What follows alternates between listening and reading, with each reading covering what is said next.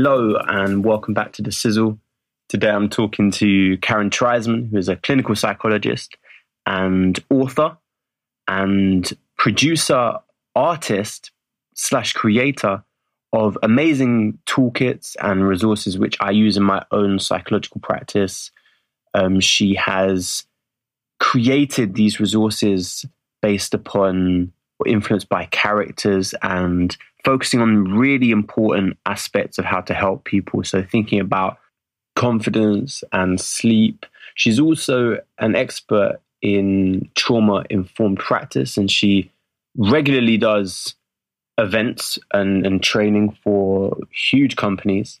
And she came to talk to me after doing one such event with hundreds of people, and she had a sore throat, and we still managed to have a really amazing conversation. So here we go. So hi, Karen. Hey, yeah. I'm just going to paint the scene for people listening. We're at 90 York Way.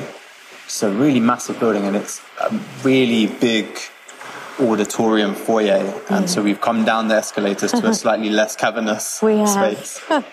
And Karen, you've had a big day speaking to thousands of people. Yes. So we're hoping your voice is going to hold out. Come down with the lurgy, but we're all good. We've got the mint tea, and hopefully the voice will stay with us. So I suppose I really want to chat to you just because I feel like you're using psychology in a really interesting way. And I would like to hear more about that. But I also feel like, I basically on the way here was thinking, how did I get into psychology? What I think is cool about psychology, and I was just curious to know from your point of view how you got into it. I don't know if you have. I'm projecting here, but I have a really defined memory of exactly why I'm in psychology. Oh yeah. Yeah. Now I want to ask you about that, but then I'm aware you've probably said it. No, I've never said it before. So it's not. Yeah, this is not a psychology podcast, so it's just, it's never come up. It was A-level psychology, and just it was the description of the ego and the superego, and it just, to me, really resonated, because I was like, I have felt different driving forces, and I just thought, that is amazing. And just from there, I was like, this is something I want to do. So maybe I kind of look at all psychologists and assume they must have had such a moment. Well, no, I think we do. I think none of us fall into the work. We all go on it for a reason, don't we, in a journey. I'm not sure I could think of like one defining moment. But there's certainly, I think I was always someone who liked to be creative and was really interested in human rights, and had spent time in lots of different countries, and so was very exposed to, adversity and people who were living with HIV and genocide, and so I think, and apartheid in South Africa. So I think I always had that real social justice lens. My mum had MS and was sort of progressing to be quite disabled, and so I think I was always there also in that role. And then, similarly to you, I had lots of experiences where, like, for example, when I was 15, I did work experience in an older adult home for people with dementia, and I just absolutely loved it. And I thought, I can't think of anything better than spending my life being a therapist. It was very much about wanting to be with people. And then I went and worked in like a residential home with kids who experienced lots of difficulties, and just I used to love and look forward to going to work every single day. And I suppose that sort of progressed. But, I had grandparents who were impacted and involved in Auschwitz and the Holocaust, and so lots of those intergenerational stories. So, there was lots of reasons. But I think for me, psychology fit everything that I loved. It combined people, it combined social justice, it combined creativity in the arts, it combined variety, travel, being curious. So I think for me, I just found my niche, and almost all the boxes got ticked. I only actually really, really loved it during the doctorate. I didn't particularly enjoy my degree or A-levels, but the doctorate, I was like, this is the best thing ever. I think you've actually articulated my experience better than I had previously thought about it. It ticks all the boxes. Yeah. I also think, do you know what? A-levels, that's when I first thought, this is really, really cool. But it did feel quite like I need to learn this content. Yeah. And the degree, there were modules that I thought were cool. Yeah, interesting. But I left uni and went into education and actually came back around to psychology. Yeah. And the doctorate was, and you'd hope most would be, but it was an inspiring, kind of nourishing thing. Yeah. And hearing you talk about your kind of influences, there's empathy seems to be a real theme amongst that in terms of the social context you're in, the family context you're in, and again, you'd kind of hope that a psychologist would have that I'd hope quality. Yes. But it seemed to kind of jump out at me that was a theme that it really was. I think empathy was a huge theme. I also had a mum who was a teacher who was very into child development and emotional regulation and mindfulness, and so I think I was very much sort of marinated in that way of being. I almost feel it's just part of my fabric, and I just found a niche to sort of outlet it. So a conduit, completely. And I actually always thought I wanted to work with adults, always. So people thought it was very surprising when I ended up working with children. But again, it was just that creativity to use puppets and drama and mask. It just all came together. So I love it. I always say, if I won the lottery, I'd do exactly the same, just less hours. More resources. So I mentioned your resources. For those of you who don't know, Karen, prolific's a big word, but I feel like I came across you on social media a couple of months ago, and since then I've just seen your books everywhere. Classic kind of bias to perception. It's really cool the range of stuff that you put out. Thank and there's stuff around working with trauma that we could talk about. There's stuff about sleep that we could talk about. There's so much.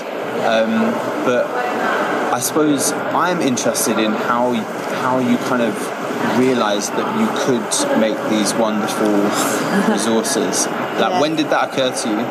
It's a funny story. So I suppose, just first to say, I really didn't enjoy writing. I used to struggle to even write an essay. I wasn't particularly good at school. I was quite a tricky student. What does that look like? So I suppose if you think about your typical adolescent, I would have been that and beyond. But I guess when you've got your niche, so how the books came about, they've all come about differently, but the first one was I went to America to talk at a conference which my work at the time would not fund, and so I put my own money to go and talk to this conference, and I got approached after that. We really liked what you were talking about, would you put it in a book? And I was like, absolutely not. Oh really? Yeah, no, I was like, absolutely not. I can't write. I'm a therapist, I'm a practitioner, I'm not an academic, no I don't want to, and they continued to approach, and eventually everyone was like, what are you doing? So I wrote that first book, and actually loved the process, but it was quite an academic book. And then I started doing loads of stuff on Twitter and loads of events that was really creative and really practical, and using loads of art and clay and all sorts. And my other publisher, Jessica Kingsley, came to me and were like, would you be interested in writing a second book? And I was like, to be honest, the only book I want to do is really the book I wished that I had at the beginning when I qualified. A4, full of photos, art, photocopyable resources, really like a toolkit. They were like, okay, do it. You can do whatever you want to do. And so that was how the therapeutic treasure box came. I made every piece of art myself. Really? So it was like literally over 400 pieces of art, because I didn't feel I should put any children's actual art, so I recreated everything. I assumed they were from cases. Yeah, no. So you weren't just writing, you were painting. I did all the art, because I didn't feel, even though I had informed consent, I feel they're children and it's precious, and I didn't want to put that in there. So I recreated using bits each one. And then after that did really well, and so I thought, do you know what do I use most as a therapist? I use cards. I'm going to start creating some cards. And then I thought, what do people come to me most to talk about? It's sleep difficulties, it's self-esteem. I spent so long sitting with social workers saying, have you thought about this? Have you thought about that? Foster carers, have you? And I thought, do you know what? Just make the resources. And I wanted them to be really culturally sensitive, really like fun. I wanted them to be really reasonably priced, really colourful. And so that's the latest series, which has been amazing. It's a dream come true. And to design toys to go with them. And it's just super, super cool. I feel very lucky. Yeah. I mean, when I saw the book Without Sleep was coming out, I was really happy because it comes up so much. Completely. It comes up so much. And I basically was like, we need to get this. Yeah. And I love the sections and the way that you go right back to, what is sleep? And, what do we think dreams might be about? And just kind of helping parents unpick that, because it's something we do so much, and actually, people don't often think about it. No, they really don't. And making it in, I think what we often do is we're not very playful in our approach. So we might say to a child, oh, what are you worried about? But it's actually finding that way of how do we get them to draw it or sculpt it or have fun worksheets, so that you're having a fun, enjoyable experience, and you're giving stuff to make the therapist or the parent or carer feel more confident. And I think and I wanted really tangible things, right? Could you do a duvet and decorate it, or special pillows, and have you thought about the lighting? And so a mix of sort of fun activities, but also things that people can just take home and try and put into place, really. Yeah. Do you have a favourite one of your feelings cards or sentence completion cards? Oh, yeah, I love, there's a one with lots of different snails that says the thing that makes me unique is. Yeah. That's probably my favourite one. I love that, and it's really nice what people come up with. The other one is that I really like, that I use a lot, is if you could travel back in a time machine to your best self, your best me, or your best moment, what would it be? I don't remember that one. The what makes me unique one is, I mean, it's a beautiful card. Oh, thank you. I think my favourite picture, there's one, where do I feel safe? And it's a swan and a cygnet. I know, isn't that so cute? Bless that. I know. Bless that illustration. But the what makes me unique card generates such interesting conversations with. Also, you know what? Yeah, when I got those cards initially, I was a bit hesitant to use them with older children, and I don't know what that was about, but I think it took me a while, and they loved them. And something I started doing is spreading them out, almost like a pick a card, any card, face down. And so they take it, and it's a surprise. And then, depending on how they react to the card, we might talk about it or not. And it's a surprisingly simple but really interesting way of talking. Yeah, and getting people's core beliefs. There's the I am, people are, the world is, or getting to know people. But it's been, it's funny you say that, because obviously I designed them with children in mind, but actually I took them into prisons. They love them. I've taken them into schools and used them with teachers in team meetings. I've used them in supervision. So that wasn't my intention. But there's so many different, and they do just seem to, and you can make them into, a game of Twister, a game of Pictionary, charades. I've got one therapist who's decorated her entire room with them. So all the cards are just on the walls, and people can go up and point or pick, and she's put fairy lights all around them. And that's lovely. Yeah, there's just so many cool things you can do. So I mean, all right, I'm getting them out. Oh yeah. I was going to say I've actually got a pack in my bag as well. I mean, I think psychologists just have big bags. So I'm kind of going through my Kindle. Is it the sentence completion ones you have, or the grounding ones you have in your bag? Not grounding. Sentence completion. Have you seen the grounding ones? One of my colleagues has them, but I haven't looked through. No, sadly I don't have a pack of those, otherwise I'd show you. There they are. Hello, my little babies. And Safe is on the front. I know it is. It took me ages to think of the name of the baby swan, but I got I was going to say, I'm not sure I knew it was a signet. I hope it's a signet. Now that you said it rings a bell, but that probably would have taken a while. So I'm gonna put somebody's face down and see what we get. Do it. Okay. Do you want to do feelings or sentence completion? Let's do sentence completion. Obviously, you get a veto.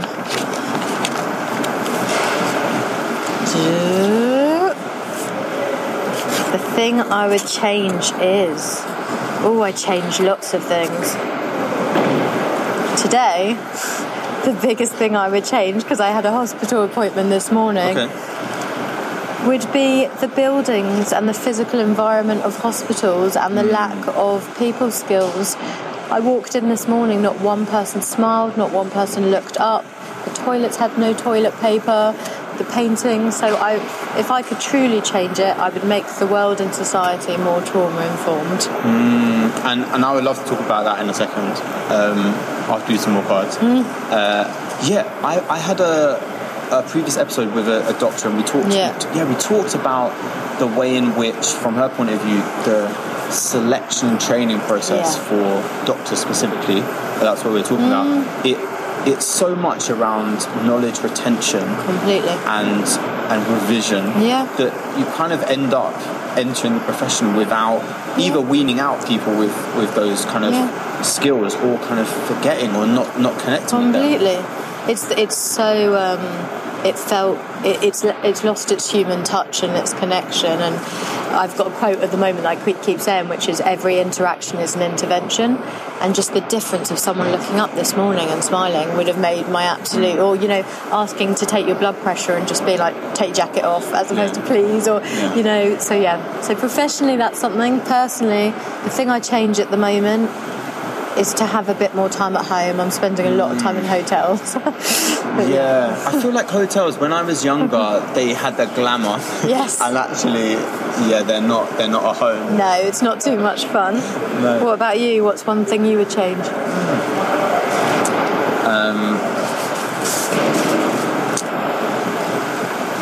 I was in a setting today, and they are very stressed and reactive.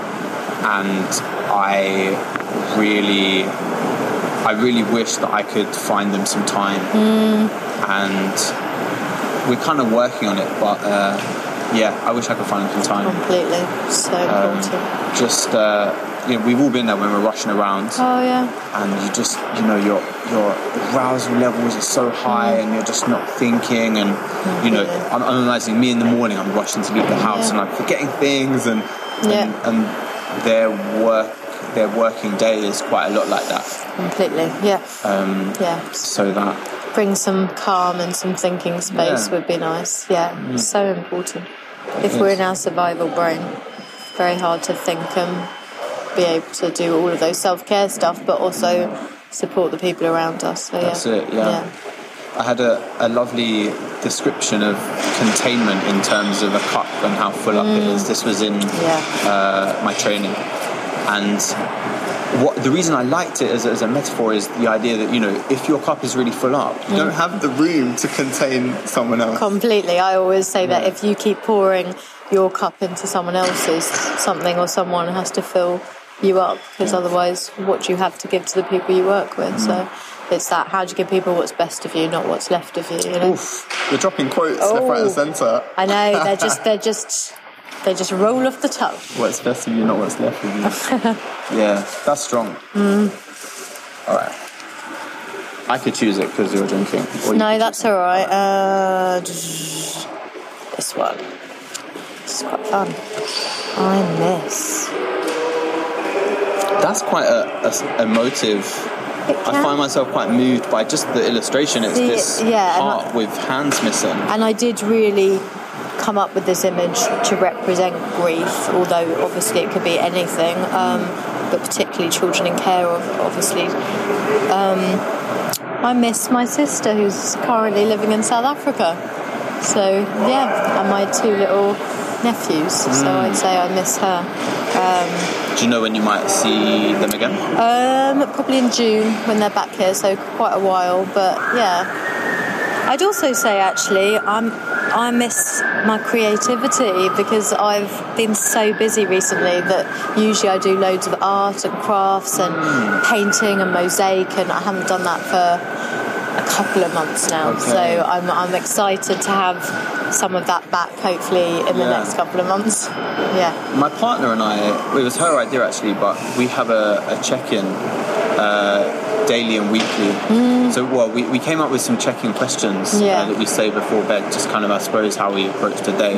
But the weekly check-in is kind of the things that are important to us and we just tick. Well, that's nice. And so obviously it's not meant to be punitive, but it's kind of just you know, sometimes you can glance at it and go, okay, I didn't do much boxing this week, maybe next week I might. Absolutely. It's like that just checking in, but also commitment to self, isn't it, which is such it's a nice thing you guys do. So art and crafts would be on yours. Arts and crafts would definitely be on mine. Sleep would be on mine. Sleep would be on mine. I would say booking holidays, but I just booked 4 holidays, I did that one yesterday. Those are the biggest ones. I'd like to spend more time with some people in my life who I haven't been able to see for a while, particularly, but apart from that, I feel like Where are you going on holiday? I've got a tour through Australia and New Zealand, which is a book tour. If it's a book tour? I'm going, travelling for 3 weeks before. I also am going to northern Pakistan for a holiday.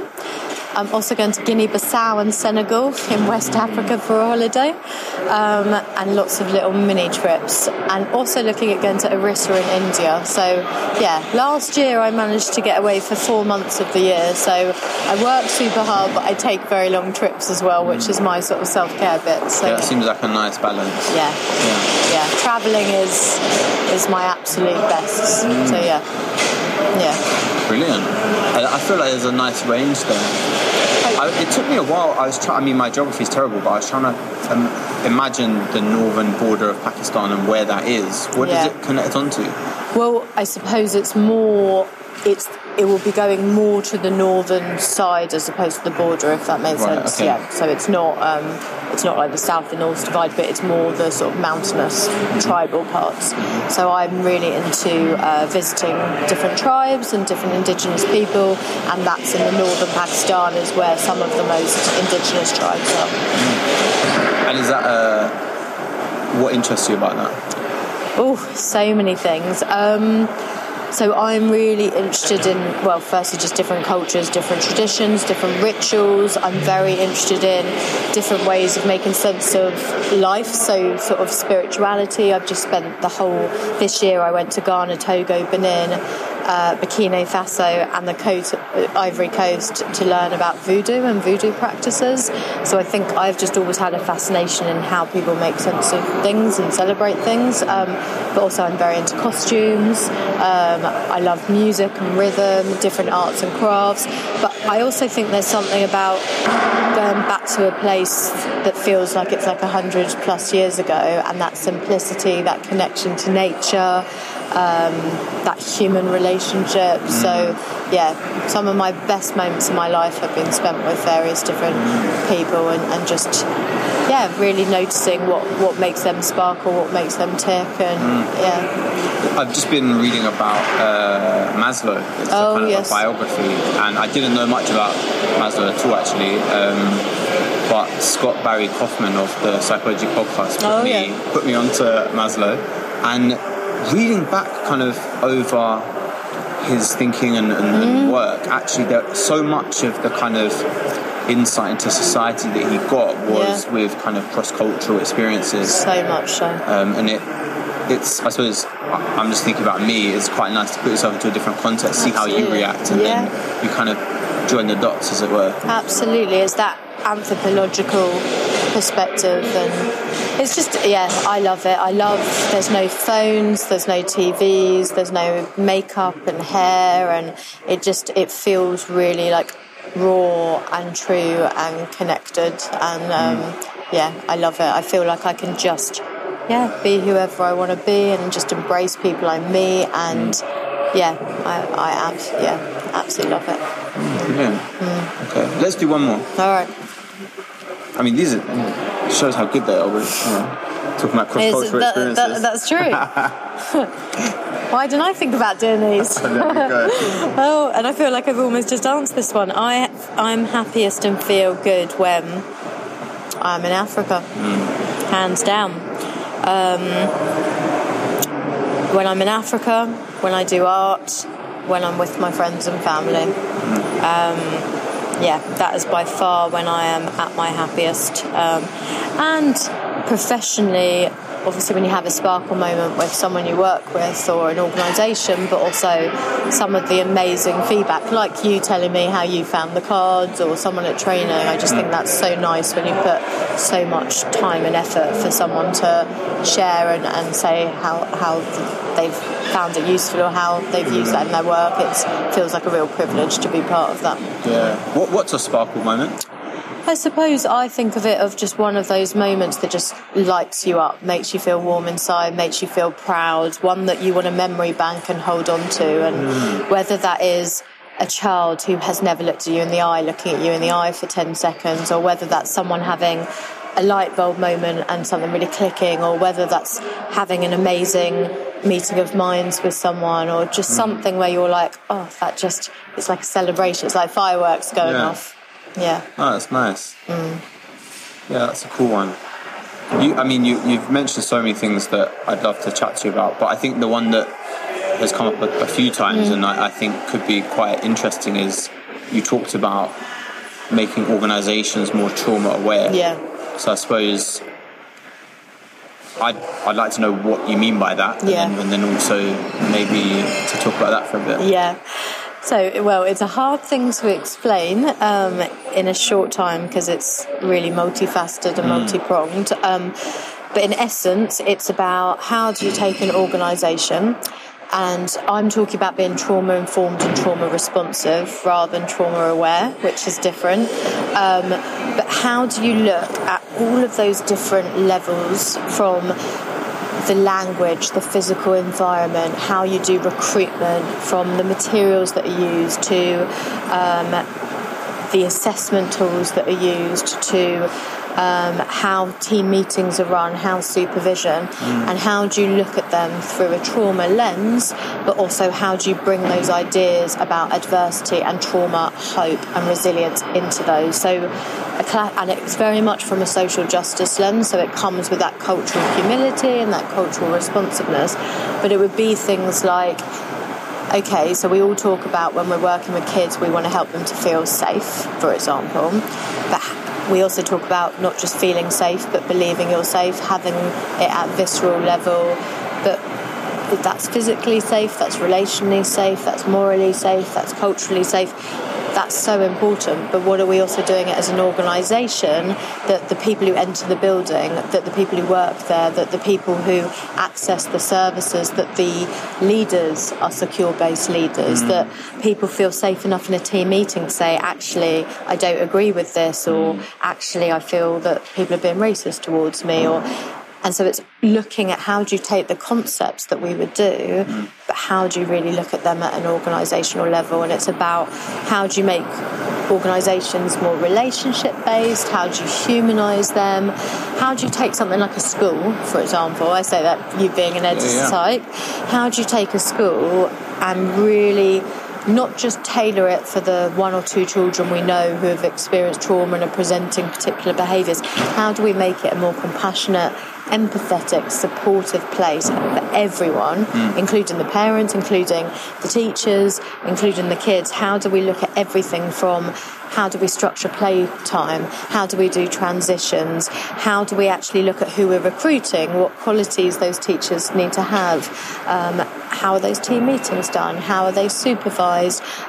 What letters do we send home when there's been a problem? And how can we cater that? What triggers might there be? You know, all of those different elements. So it's taking a trauma lens, but much more at a structural, organisational level.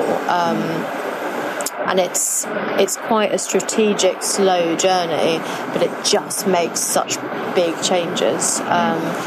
So yeah, that's in a nutshell. No, I love that. I think so. My training as an ed site was through the lens of Bronfman Brenner's ecological model. So I suppose I had my it wouldn't be a spark moment. It was a light bulb moment with the ego and the superego when I was 16. And another one was when I saw that model and I was like, yeah, that for me really just is truth. Absolutely. And that's why I studied the IOE. It was just like, this is the way. So it's really cool to hear you talking like that. And actually, like, it's so interesting how I think people on an intuitive level, they feel the dynamics of the organisation they're in. I'm just thinking about a particular school and a case where I thought it would be useful to use the resilience framework to kind of think about the processes around this child. And halfway through the meeting, I'm there with a couple of senior leaders, teachers. Halfway through the meeting, they were like, "What about us? Yeah, talking about what about us?" And it's so true that, to use your phrase about giving the best of yourself, not what's left of yourself. They were like, we need processes around us that encourage well-being. Yeah. Or even, if we're not giving people lunch breaks, if we're not giving people breaks, if you walk into an office, as I often used to do in local authorities, and no one looks up and says hello, or someone asks you how you are, but no one actually does that presence, or you've gone and been involved in the removal of a child, which is one of the worst things and emotional things you can be involved in, and then expected to go on to the next meeting. That's when organisations become traumatised and are in toxic stress and are hyper-aroused and are in survival mode. And so what we need to do, like what you do with kids, is you try and support them to be in their thinking brain and to feel safe and more secure. So therefore we have to model the model and do that at an organisational structural level. And I think the more you do that, I think you just start to see such like systemic community-based changes, which is just so exciting and benefits everyone. It's like we're trying to make the world, wheelchair accessible and friendly. We've got a long way to go, but we're trying. But I think with trauma and adversity, it's actually far more common and prevalent, yet we haven't moved with what can we do to increase safety and decrease danger, and just generally all of us would benefit from a place that's more empathetic, more aware, more compassionate. So yeah, I think it really resonates. Yeah. I'm just thinking off the top of my head here, but I suppose I feel like, especially in English society, there are kind of prevalent coping mechanisms which are kind of counter to talking about or acknowledging. And so, it's no wonder we find ourselves in a place where we have systems which are kind of not trauma-informed. Completely. Avoidance and brushing things under the carpet. There's like dissociation, conspiracy of silence. But also, we're in a pretty hostile limbo political climate at the moment. And then what does that do to people's uncertainty, people's sense of safety, identity? And, it makes such a difference. Like, even when you walk into a shop, the difference of how that person in the shop responds to you. And then we're thinking about prisons and schools and hospitals. So to not think at an organisational level, to me, is just doesn't respect and honour what we're actually trying to do. And it's so reactive, which is the survival bit. It's like, how can we be more preventative and more proactive and not wait for a crisis, No, I love that. I think you just reminded me of my childhood. So I grew up in Hackney, and it on the streets at that time felt very macho. Yeah. And so, you know, I have a Hackney face, I put it on, and that face is, don't talk to me. Yeah. You don't want to try it and talk to me. Yeah. And as a result, the streets feel tense. Completely. And probably, I don't know how old I was, but maybe 17 or something. I just decided, I'm just going to, when I'm on my street, specifically my street, I'm just going to smile at people and nod. And then you start getting it back. Absolutely. And then it's the same street, and it's the same people. Yeah. But I felt so much happier and so much safer.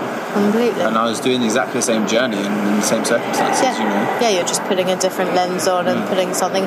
But we I was know, also like, creating. Exactly. You know, like it was exactly as you say. It was an intervention in the sense that, you know, the smile was a domino effect. Yeah. Completely. And like we know emotions are contagious, so if you're putting positivity and things out there, you know, that's going to have a ripple effect. So I think it's so powerful, and I think it's another key thing about trauma-informed practice is that we're taking a commitment to not re-traumatise people or to add to the harm. And I think, sadly, unintentionally, a lot of our organisations make things worse and re-traumatise people, whether that's through things like seclusion or exclusion, whether that's the language and the labels that we use, whether that's, you know, telling someone that if they're 5 minutes late for an appointment and they've travelled on 3 buses to get there, that you have to turn away.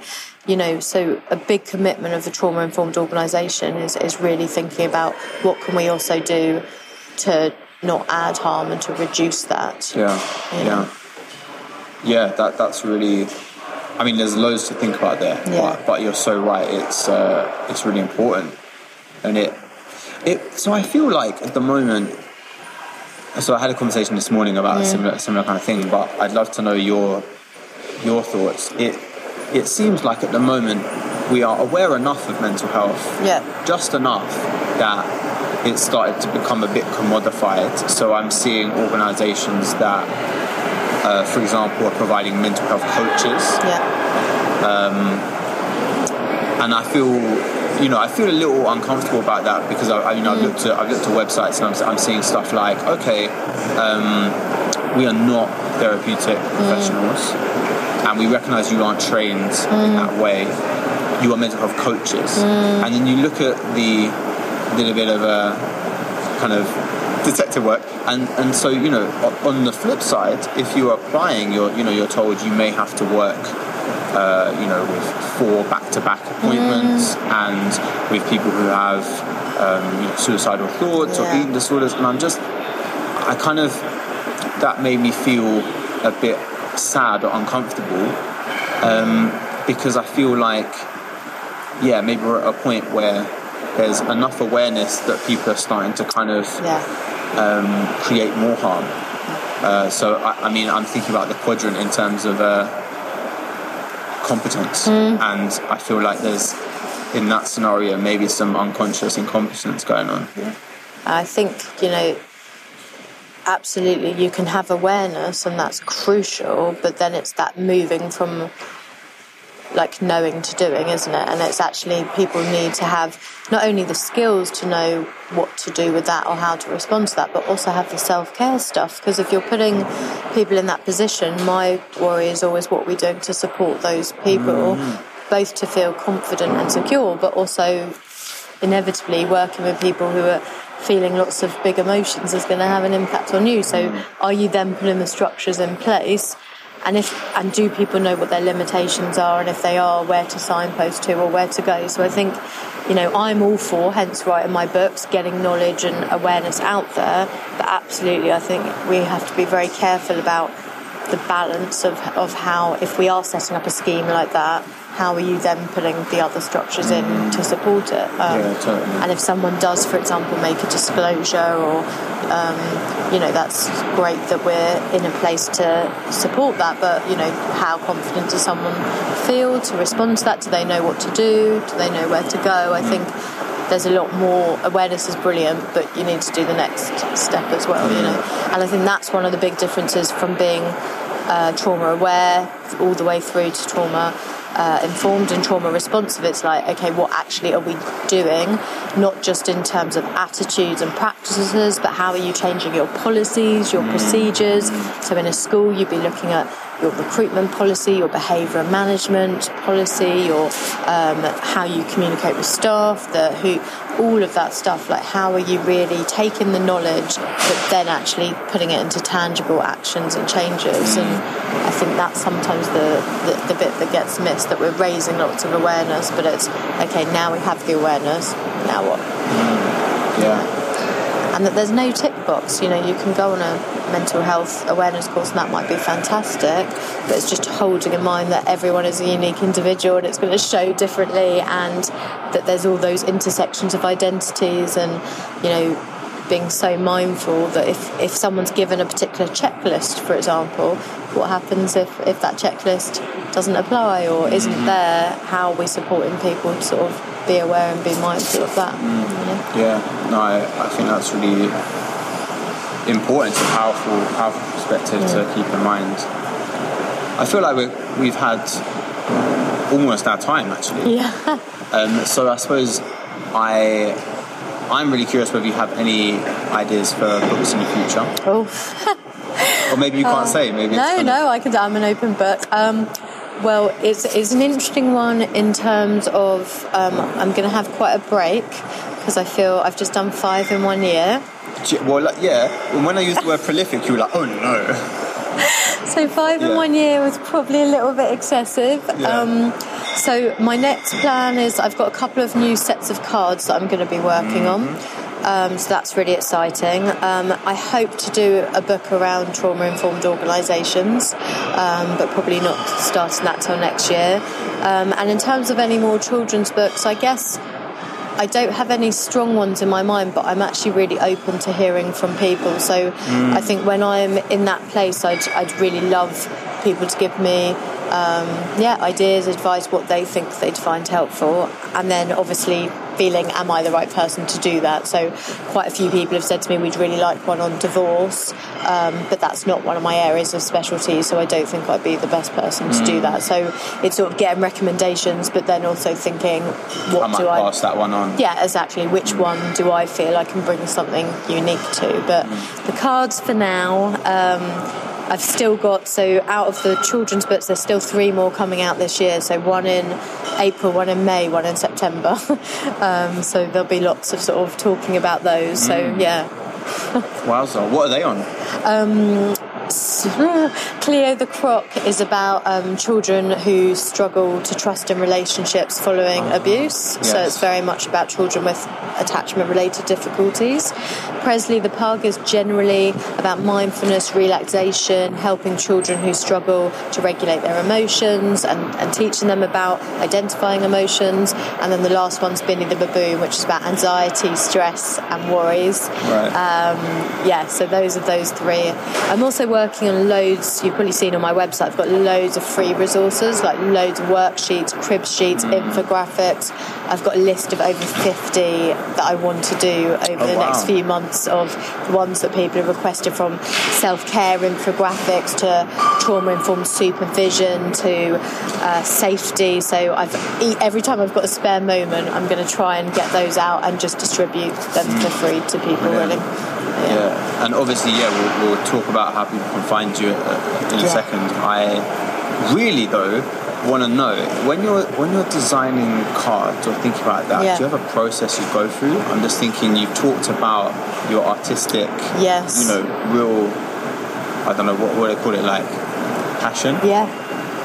And so, does that kind of feature, or is it a bit more structured? What's the vibe? No, it's very creative. I think, so lots of it, all of it's based on clinical experience. So I always think, what did I use the most? What questions did I ask the most? What did parents and kids feed back to me? So often I'll go and think about that quite a lot, and sometimes I've gone and done focus groups or those sorts of things. So all of it's based on, and I talk to a lot of my therapist friends, what would be helpful to you, but then I generally have like a vision of a creative image. So like, for Neon the Ninja, I knew I wanted him to be rainbow. I knew I wanted him to be really bright and colourful. I had sort of the Elvis inspiration in my mind. I wanted him to have a superhero vibe. So I start to get these, what I do is I end up doing like Pinterest boards, vision boards, collages. I get sketches. I usually end up with about 50 paper all over the place. And so I do lots of those sorts of ideas until it comes together. And it comes in zones, so sometimes I'll have nothing coming to me for weeks, and then I'll have a day where just and I'll sort of get loads of stuff out. So but it's very, I bring a huge amount of my personality into it, and I think, you know, like if you take Binny the baboon as an example, my mum's name's Binny. All the characters are members of my family, my best friends. One of them is Rafi the rhino, who sadly is one of my friends who died this year, so it's a real honour to him, and he was a phenomenal human, and so his horn is rainbow because he just reminded me of laughter. So each one has real different sort of personal flavour and vibes. So well, that's really lovely. You can bring not only your personal clinical experience but bits of your life. You can kind of weave it in. It's so nice, although everyone wants to be a character, so that's why I need to do more books. You need to keep producing. I know, people feel very left out, and there's competition. I got 2 lines, I'm a main character, I'm this. So I almost need to do more just to fill everyone's requests. Was so good to talk to Karen, and she was one of the guests who I was really excited about approaching, actually, because I really admire her practice and she really inspires me as a psychologist. So it was really cool to be able to talk to her. Please do look her up. I'll put her details in the show notes. I can't wait to hear what you think, so let me know on Twitter, either on my personal one or on the Sizzle account. And please do share this episode with anyone who you think might be interested in our discussion, educators, psychologists, charities, and we'll keep this movement going. All right, speak to you next time.